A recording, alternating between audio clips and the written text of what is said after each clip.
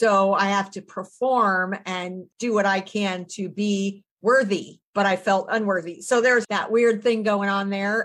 At the age of 5, I was sexually abused by our live-in maid. By the time I went into teenage years, crazy, promiscuous, got pregnant at 19, and my dad forced me to have an abortion. Of course, I never heard the gospel, never heard anything about God. I didn't know that I was taking a life. I didn't know, I just went along with whatever he said. We had some new age in our family. My dad's mom was a Unity minister, and all of his brothers and sisters were also Unity ministers. He was the only one that was not.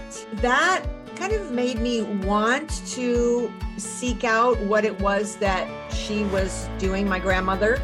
It's like I felt this call that was spiritual. It was God drawing me, but I didn't know it. You're listening to Altered Stories with Michelle Renee Gutch. Hello, Altered Story Show listeners. This is guest Michelle Saunders Gutch, your chief storyteller host. And welcome to the Altered Stories Show, episode 66, Athena's Overcoming Spiritual Abuse, Finding the Faithfulness of God, God's Story. Thank you, friends, for listening to the show, and I hope you have already subscribed to it. And friends, before I introduce my awesome Kingdom Rockstar guest and new friend today, I have some crazy news to share with you. As if I don't have enough going on, I have decided to co-host a new faith-based NFL football players talk show with my friend, Teresa Blaze. And our new show is called The Blaze and Gutch Show. So if you're a football lover, you won't want to miss this new show as we discuss our favorite teams and highlight those NFL players who give God glory on the field and off the field. So look for more details about the show on my social media soon. Now, let's get today's show started. I am super excited to bring to the mic Athena Dean Holtz. I love to introduce my guest friend, so I'm going to introduce her as best as I can and give her an opportunity to share a little bit more about who she is. But she's an incredible woman of God who's bringing him glory as the founder, publisher at Redemption Press. She's a speaker, podcaster. She's an award-winning podcaster of the show All Things Podcast, a pastor's wife, a mom.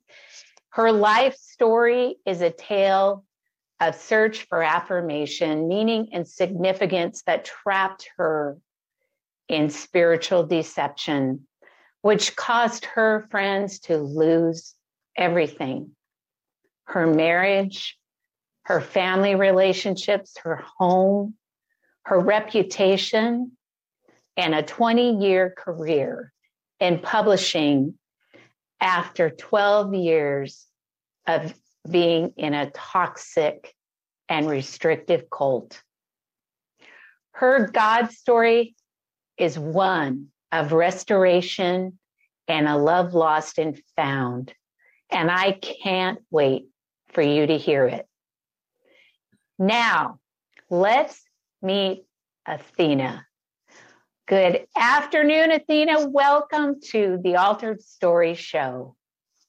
Thanks so much for having me on, Michelle. It's a delight to be here. Well, gal, how are you doing? And you've been crazy busy in the last 3 weeks, you were saying. Yes, been to Phoenix, up in Prescott Pines, doing 3 women's retreats. That's each one stands alone, but they're all the same retreat So I got to share my story 3 different times to 3 different groups of women, 600 women in total. And it was exhausting, but exhilarating at the same time. Wow. So it's so good to hear that groups are meeting again, Athena. It was just, it was like, it was just like the old days. It felt really, felt good. Well, I'm so grateful you're taking the time to be here in the midst of that. And I'd love to just let you have the opportunity to share a little bit with my listeners around the world about who you are personally that I haven't shared, is because, I'm reading bio information and sometimes it can get rogue. I want to make sure that I'm being authentic and giving you the opportunity to really share some words of who you are personally. Well, I think probably what isn't on there on that bio is just the last 18 months that I have. God just opened a door and said, okay, everybody's shutting down, everybody's staying home, everybody's, filled with fear. It's time to just do something to pour into anyone that will listen on Facebook Live. So I started with every day, usually for about 20 to 30 minutes a day, just as whatever God showed me in my quiet time, just sharing that. Nothing more, nothing less, but just, what was going on, what I was struggling with, how the scriptures God would give me, how I would dig deep with those and just share what I was learning. And I started 7 days a week, finally got down to, okay, I can take a day off. I'll do 6 days a week. And then because I'm married to a pastor, Mondays are a day off. So I had to say, okay, 5 days a week, Tuesdays through Saturdays. And that has been going just on. I've actually moved it to our Redemption Press Facebook page where I do it every day at 3:00 Pacific, Tuesdays through Saturdays. And it's called The Spoken Word About the Written Word, My Thoughts on His Words. And I love doing that. I just love tithing the first hour of my day to the Lord and quiet time and just seeing the scripture with fresh eyes. Wow. Now, how are you doing that? Are you say Facebook Live? So those that are participating and watching what you're sharing, is it interactive or how are you? It's not like a Zoom group where I can see their faces, but they come on in the chat and, make comments and I, go back and forth, ask questions, they answer. They make comments, I read them, so it is as interactive as you can be on a Facebook Live. Yeah. You're doing that every day? Tuesday through Saturdays. Yep. So you don't have a glam squad every day? Getting your hair, your hair, your makeup, Well, what they see is what they get. And sometimes I do good with my hair, but most times I don't. Sometimes I wear a baseball cap. I kind of like those baseball caps.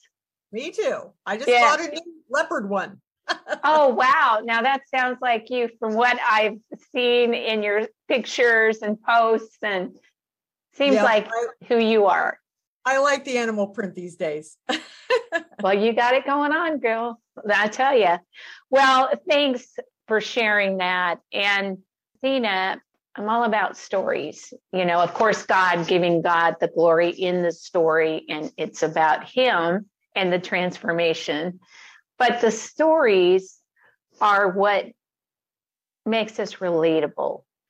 It builds connection. It brings unity. It's a different way of evangelizing in one's life. And it's personal. And, Jesus was so relational and he did a lot of storytelling.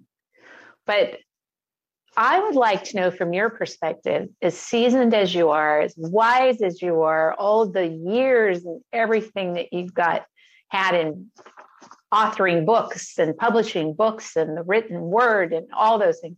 But why do you think it's so important for women and men to share their stories? Because that's the one thing people can't refute. They can't say, well, that didn't really happen.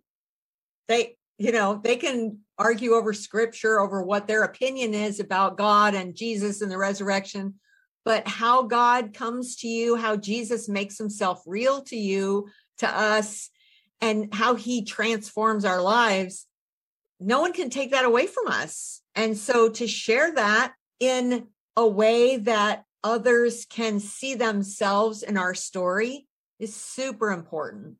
And the enemy would like to silence us. But, when we're able to share our story in a way that spotlights Jesus and gives the Lord the glory, not anything we did or any of that, God just can use that in so many amazing ways. Yes, he can. And like you said, the enemy can try to keep you from going forward and sharing your story and, filling your mind with, well, who cares about your story? Or do you know what this is going to mean if you share this story? And aren't you going to be embarrassed, by what you're sharing? And so I think you have to kind of look at the bigger picture, like you said, and say, well, God's getting the glory. And if you're doing it for anything, share for that, right? And I'm sure that's what you've done in all the years with your story too. Well, and what's amazing about what you just said is that the enemy knows just how to silence us. He knows what we will bite on. And it's always the same. It just blows my mind that, who do you think you are? No one's going to want to listen to you. Once they find out the real truth about you, they're never going to they're going to tell everyone who you really are. The same lie. Why does he keep saying it? Because it works and it gets women to shut up and be silenced when God wants us to shout it from the rooftops. Yes, he does. And his word even says. So, yeah, thank you for bringing that perspective around storytelling. And, I have listeners from all around the world, Athena, and I'm sure that you have realized that in your speaking. And, women are women all around the world. And we now have a platform that can bring in women from different countries and different cultures. It's just so amazing. And so I like to talk with my guests a little bit before we jump in, just to talk about some of their areas that they're so passionate about. And I would love for you to share with my listeners around the world why you started a publishing company. Why did you do that? And why was that so impressed on your calling? Well, the first time I did it was just one of those, people just started asking, can you help me with my book? Because we had just published a book for our ministry to Vietnam veterans and their family members back in the late 80s. So it really wasn't like I had a plan to do this. It was just something that God worked. And now after losing everything and saying, oh, I guess maybe my new career is going to be radio. And I had a radio show in Texas and I loved it. And thought I was going to do that for the rest of my life. God said, no, you're coming back to Washington. And I want you to start something new to help all these authors because you need to give them a voice. And how could I say no? It was something that I know it's in my gifts and callings. I know the industry. I know the pitfalls. I know how to warn people to not bite on different things that are thrown out there that sound really good, but they're not really good. It's just been one of those things that I look back and I just see God's faithfulness and his character that's displayed in Romans 8:28. He uses all things together for good for those who love him and are called according to his purposes. And in publishing, that's a perfect way when you tell a redemptive story, that is God working all things together for good. And that just gives him so much glory. It does. I love the name of your publishing company too. Redemption Publishing, right? Redemption Press. Press. Okay, I got to remember that. What's it like to be a pastor's wife?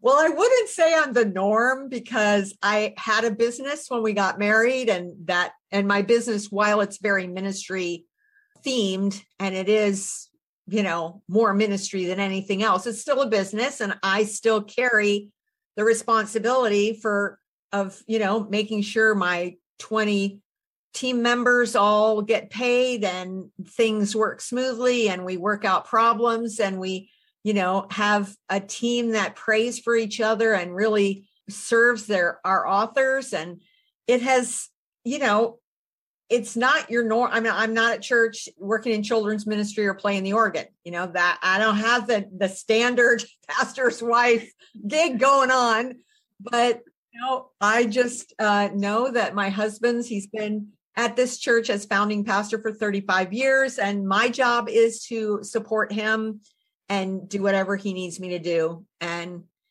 that's usually just praying and being part of our life group together. And, when I'm in town, being at church and being there to serve our people. Cool. What's it like to be living in your part of the country? I mean, you're in the Northwest, right? Yeah. What's it like these days? Well, it's a very liberal state, and it's the least churched state in the country. And, there's so much going on around me, and I just am so focused on God and just trying to be obedient to what he's telling me to do.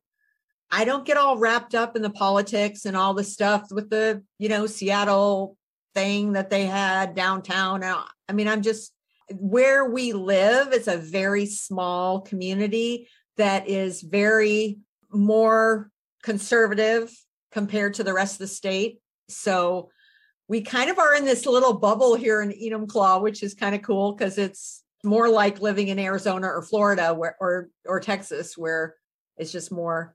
Yeah, more that way. Yeah. And how's the COVID there? Our little town has just been very, we're not freaking out about it. The consensus is, if you're uncomfortable being around us without our masks on, we'll put them on. Yeah. That should be that way. I paranoid. think. We give people a choice at our church. We give them the choice. They're going to wear a mask or not, Cool. So. Okay. Well, I just thought it'd be kind of interesting for my listeners to learn a little bit about you there. You have a podcast too, and it's called All Things Podcast. Why did you call it All Things Podcast, Athena? Because the scripture says in Romans 8:28 that he works all things, not just some things, not just the good things, but even the bad things together for good. And so I know there's quite a few different podcasts that use the all things, Oh, yeah. Yeah. Well, hey, it's always good. And I know that we're going to talk a little bit later about how people can reach out to you. But now we're going to move forward with your God story. And I think this is a good time. And so I ask my guests, because this is the part of the podcast and the story is the blessing, the huge blessing. But I would like to have you share with my listeners where your overcoming spiritual abuse, finding the faithfulness of God's story began. Well, I'm going to start setting it up with my growing up years, only because what happened during that time in my life kind of set me up for that spiritual abuse, all those years in the future. Basically, I was a wild child, strong-willed child, drove my mother crazy. All she could ever say is, why can't you be like your older brother, who was compliant and perfect and quiet and all the things I was not.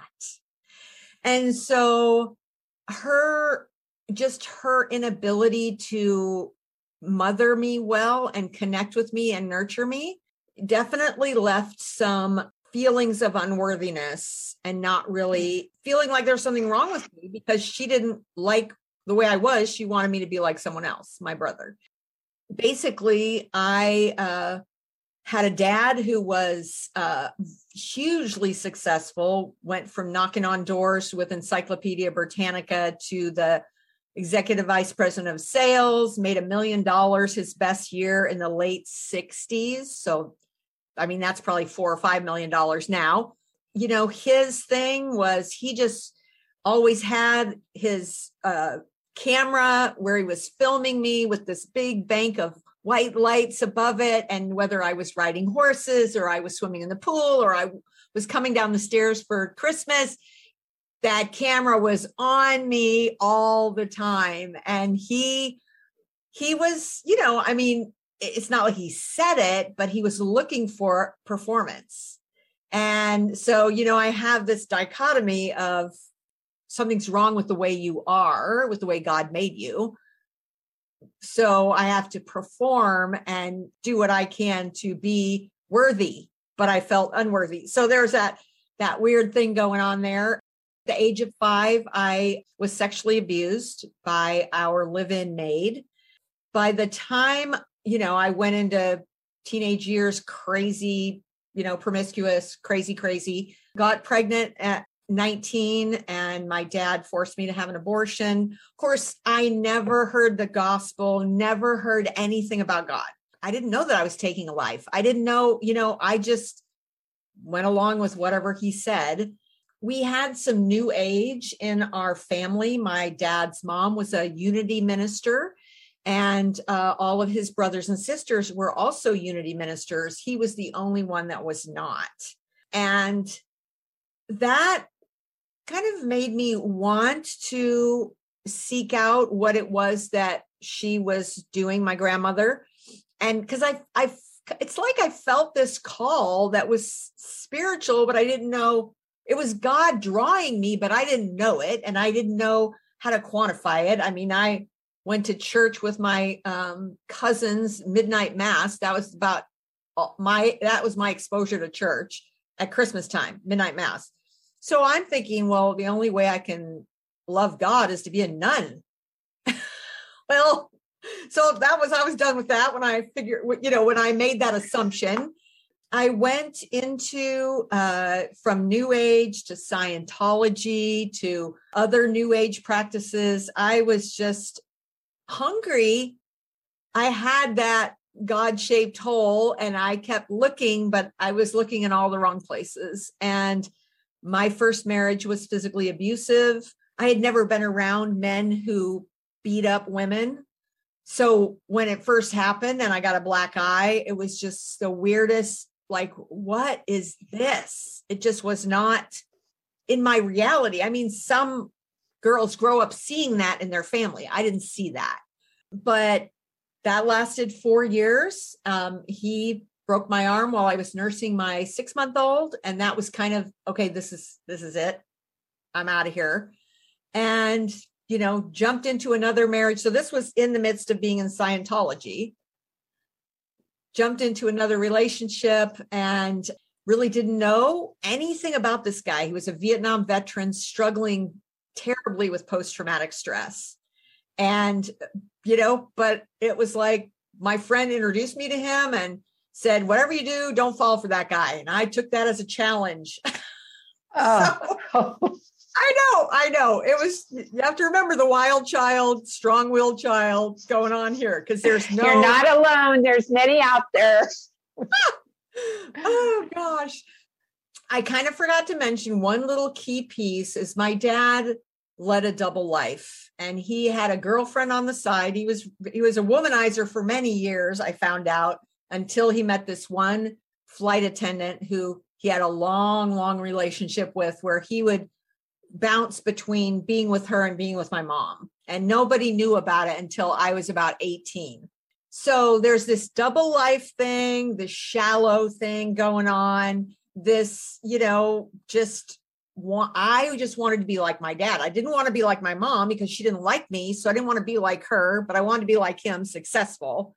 So that was kind of the model for me that I went after. So at probably mid 20s to early 30s, I began very successful companies that grew, and I was very successful. I then, in my second marriage, moved into insurance and mutual funds as a product services that the company I joined was involved in. And I was absolutely, I didn't know it at the time, but with all the trauma in my life, I was self-medicating with work because that gave me, it made me feel good. I was performing. I was doing the things that my dad had been doing, performing and making a lot of money and being successful. So here I think that I have arrived.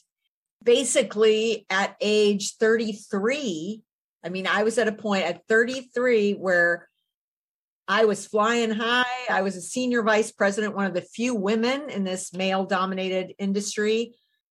I was about ready to get another promotion when my husband had been involved in some fundraising that, because he didn't think you really needed to pay taxes or have a driver's license or he was kind of rebellious in those ways and joined a group that was kind of a John Birch Society, Freeman movement, where, the only real money is gold and paper money is funny money. And he was off on this thing, and he got in trouble with the state.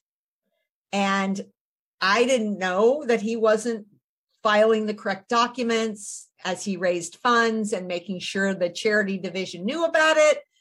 But because I was married to him, I was guilty by association when he got in trouble. And so that was it. We're done. End of story. We're done being married.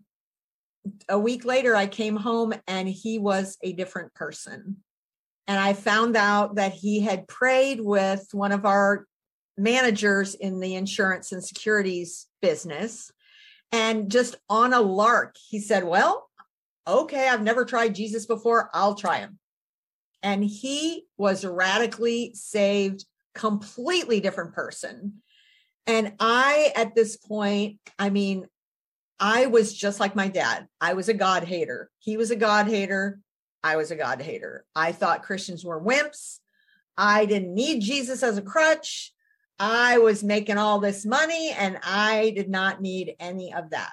Of course, I have a trail of just, horrible relationships. And, my personal life isn't great, but I'm a success, right? Or so I told myself. Yep. So about 3 days later, I was still, I don't care how much you've changed, we're done. He came and asked me, can we try again? And out of my mouth came, well, I guess we can try again. And I'm like, look behind me. Who said that? I did not want to say that at all. And so all of a sudden I'm like, oh dear, we're going to try again. Now he's one of them. He's one of those Christians. That means I'm going to need to be one of them if we're going to stay married. So what does that look like? And my manager in the insurance company gave me Mere Christianity by C.S. Lewis. That's a good book. Well, I don't remember a thing that I read. This is 35 years ago. I don't remember a thing that I read. All I remember is halfway through, I just started bawling, realizing I'm a sinner and I need a savior. And, God just completely drew me to himself. My manager, I called him and I said, well, I guess I need to say this prayer. I don't know tell me what to do. And so he said, led me in that prayer. And I have to say, at this point in my life, I've been in Scientology for about 7 years.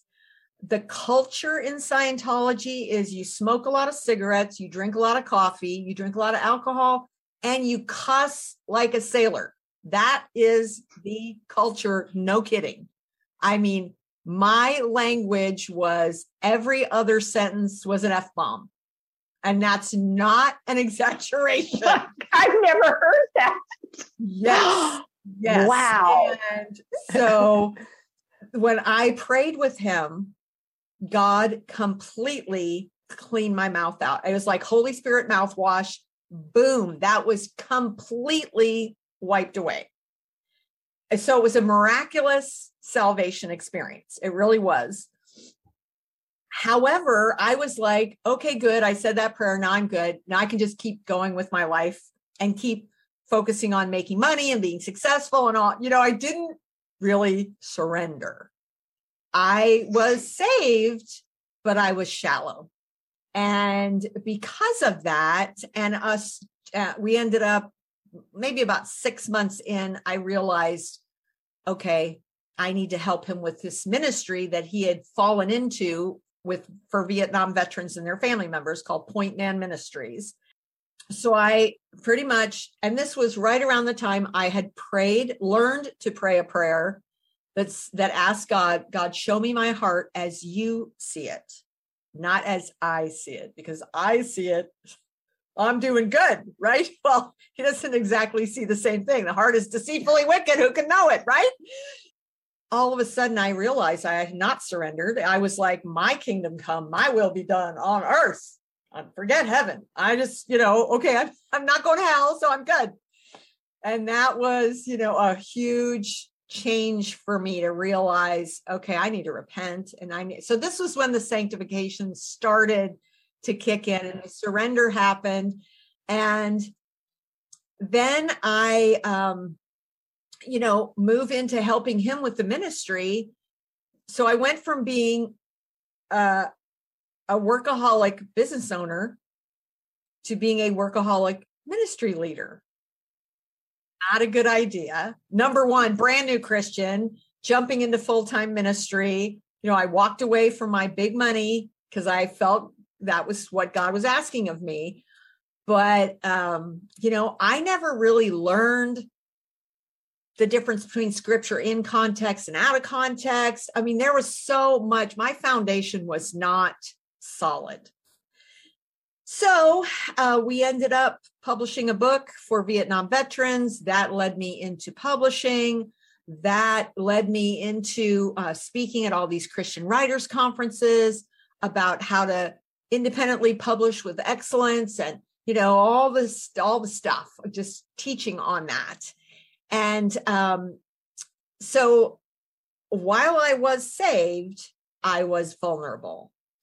And what we discovered, even though I'd started this publishing, my husband and I founded Wine Press Publishing, which was really the first. Very popular publishing company. Yeah. The very first credible kind of self-publishing company that acted more like a traditional publisher. And right around this time that we started that, I was working with the Vietnam veterans and their wives on PTSD, triggers. What does this look like when you have PTSD?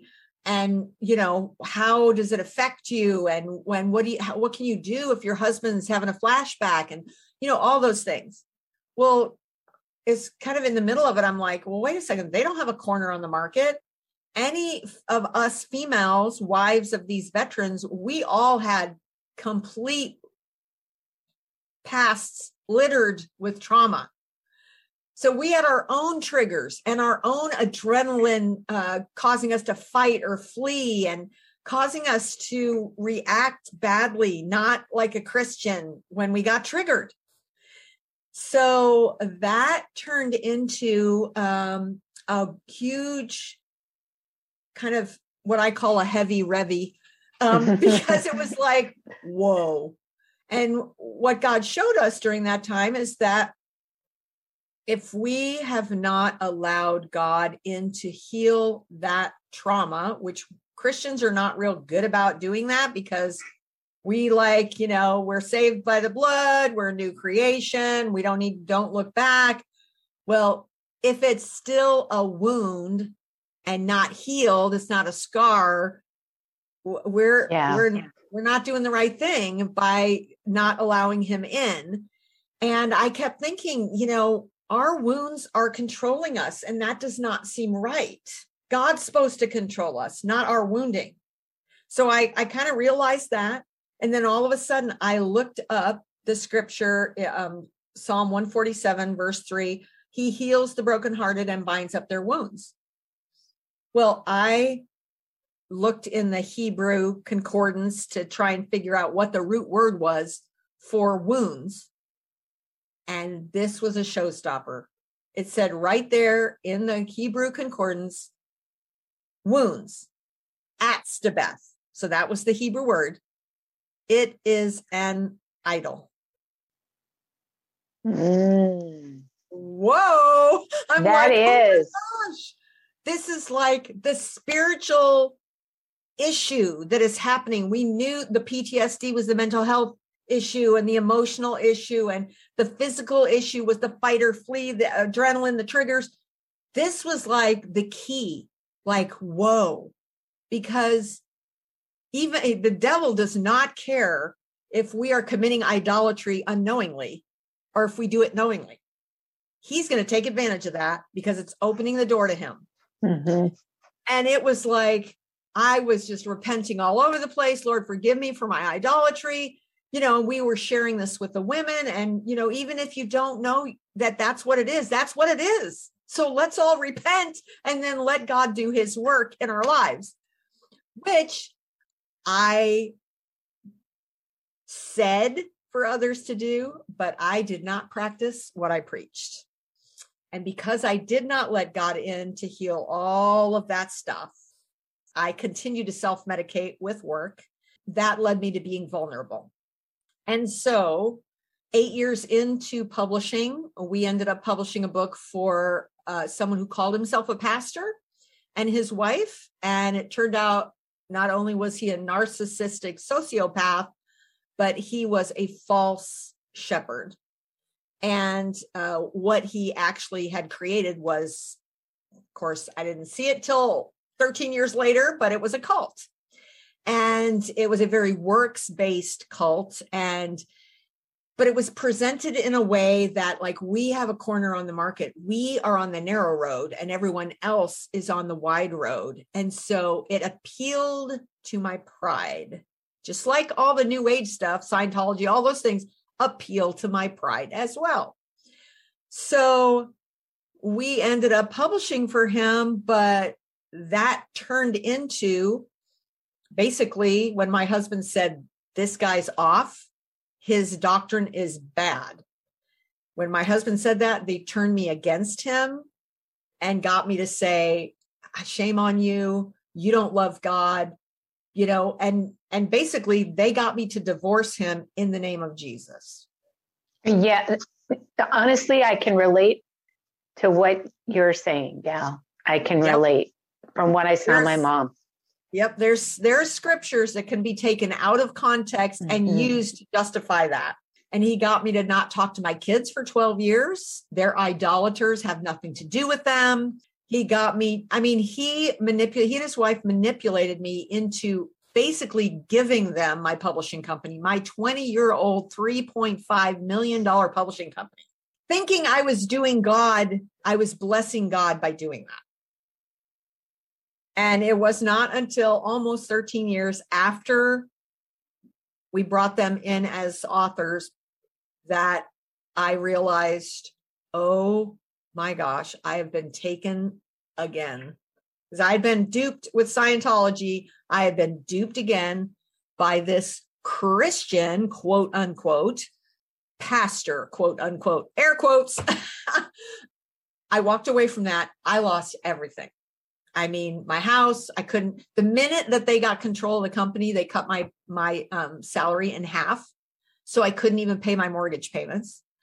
I mean, by the time I left, they had me on minimum wage, cleaning toilets, dusting the office, dumping trash, but no discipline seems pleasant at the time. So I've got to learn from this. I got to learn from this so that I can grow. They use that scripture to justify abuse. Oh, And, yeah. oh my gosh. So when I walked away, and I was pretty much, if this is who God is, I don't want him. And I sat down with a lawyer who went through the sale contract of the company. And he just said, this is fraud. It's a scam. Fraud, fraud, fraud, fraud, fraud. And while I was shocked, I was relieved, because that meant they were not representing God. Yes. What I thought who God was not who God was. And they were liars, and they were evil, and they were not representing the truth. They were using God's name to manipulate and control and shame and shun. And I was vulnerable to it because why? Because I had not allowed God into those places to heal me. Yes. So, and that's so important. Listeners, listen to what she's saying. It's so true. So I went through, really a couple years of counseling and just figuring out every lie that I believed and what the actual truth was. I would say the biggest defining moment for me was when I said, Lord, what was wrong with me that I would believe a lie is the truth and give up everything for it? I can point at them and say what they did was wrong. And it's true. What they did was wrong. But the truth is, I played a part. I just said, show me what was wrong. Number one, my unhealed wounds left me vulnerable. I mean, I disobeyed him. He gave me that truth. And then I told everyone, I didn't practice what I preached. Right. I told everybody else to do it, and I didn't do it. So that was number one. Number two, I had no foundation. I jumped right into full-time ministry, never stopped when I became a Christian, and said, okay, what about this unhealthy lifestyle that I live of being a type A workaholic, never slowing down and being quiet, never learning about that?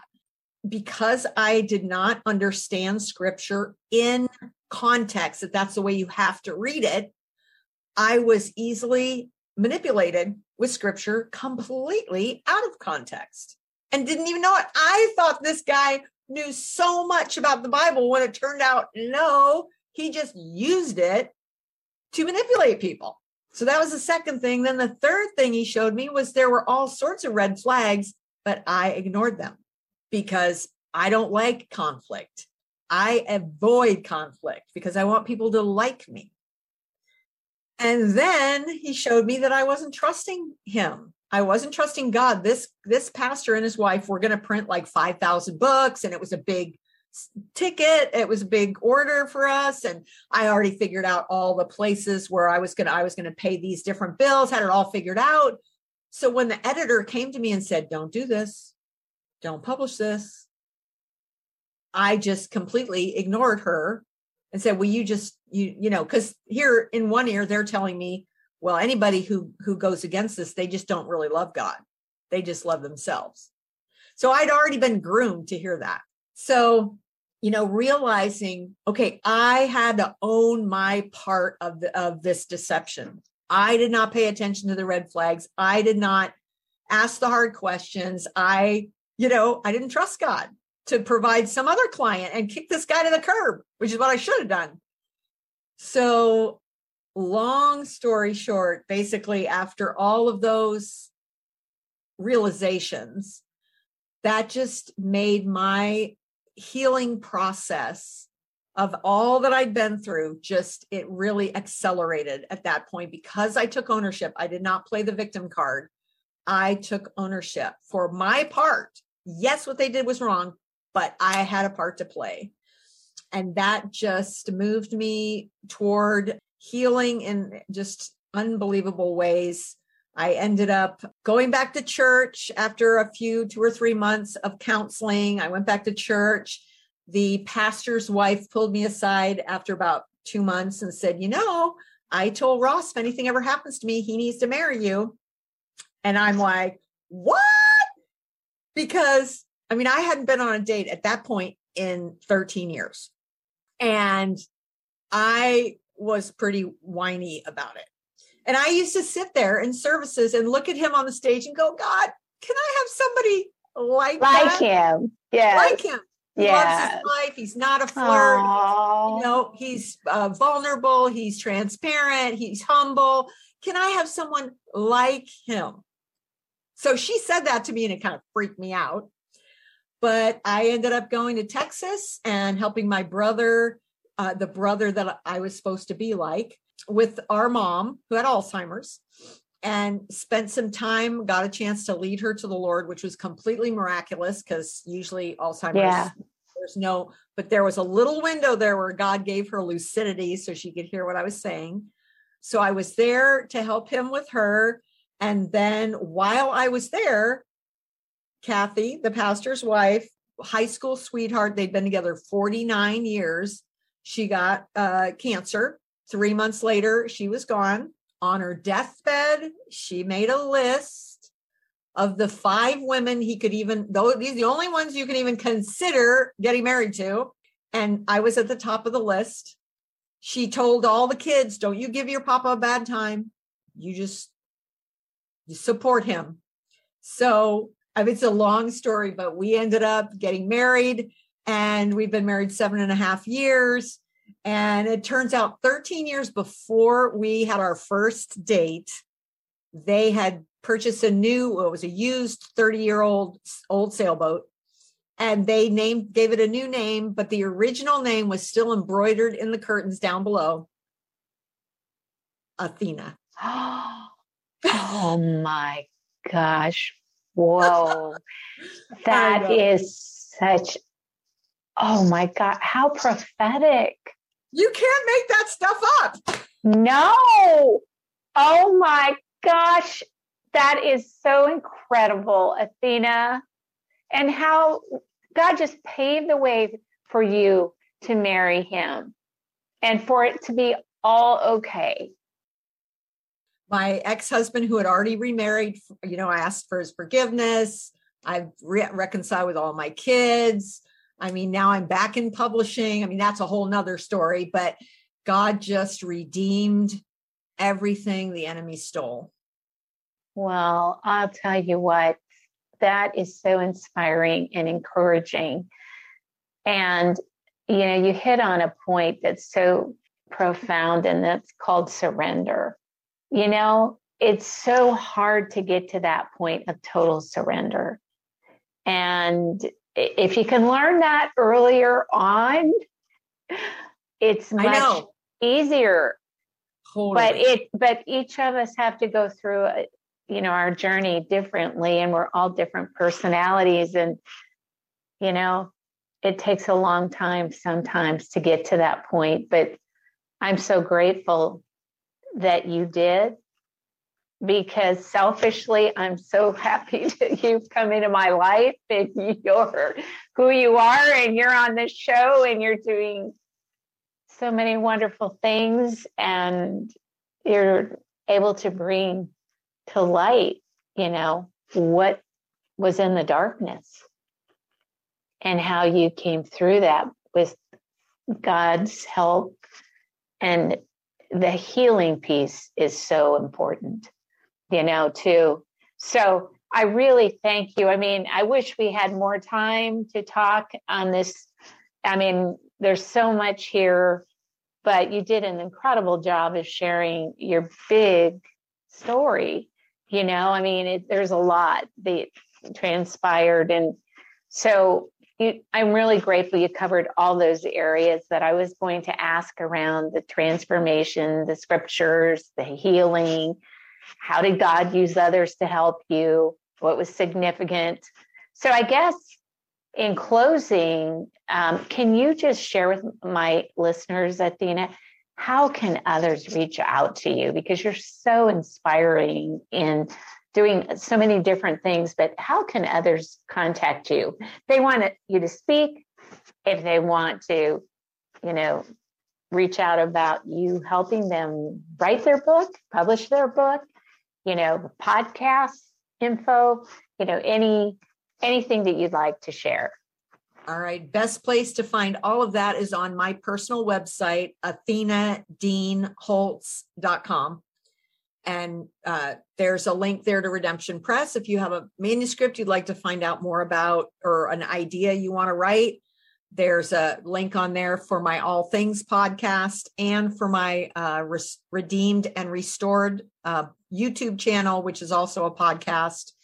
And my speaker information's on there. So I just love to serve however I can. Well, so I'll be praying for you, Athena, as you continue to, and you know, I know your story, like mine and others, is continuing, right? We continue on. And I wanted to thank you again for taking the time and sharing your story. And before I close with my final words, is there anything else that you want to leave with the listeners? Just ask God to show you his purposes for your pain. Because a lot of times we get so wrapped up in the pain, we don't see how he might want to use it to reach out and provide comfort to others. Yes. And, you know, it's really comforting for me to know that there's another person who went through some of what was similar to what I saw my mom go through and what our family encountered. And it's healing too, for me to see how God took your life and turned that around. I know there are others, and how God is he uses these things when we surrender, right? And we really put him on the throne and we're really serious about it. So it's really profound. So thank you again for being here, for sharing. And I love seeing all your pictures of you and your husband and your adventures. And I'm just really looking forward to what God has ahead and continues to have ahead for you. And until the next show, friends, be heard and be healed. Altered Stories Ministry is a faith-based, nonprofit, and women's evangelistic storytelling ministry located in Overland Park, Kansas. If you enjoyed listening to today's story, your family and friends would probably benefit from hearing how God works in the lives of women all over the world, too. So please, subscribe to our show and share the link to this podcast. Share it on your social media. We also welcome your valued feedback on our stories. Also, we'd appreciate your prayerful consideration in sponsoring one of our future God-glorifying stories and welcome your tax-exempt financial donation. To find out more on how you can support our ministry, you can log on to our website at www.alteredstories.org.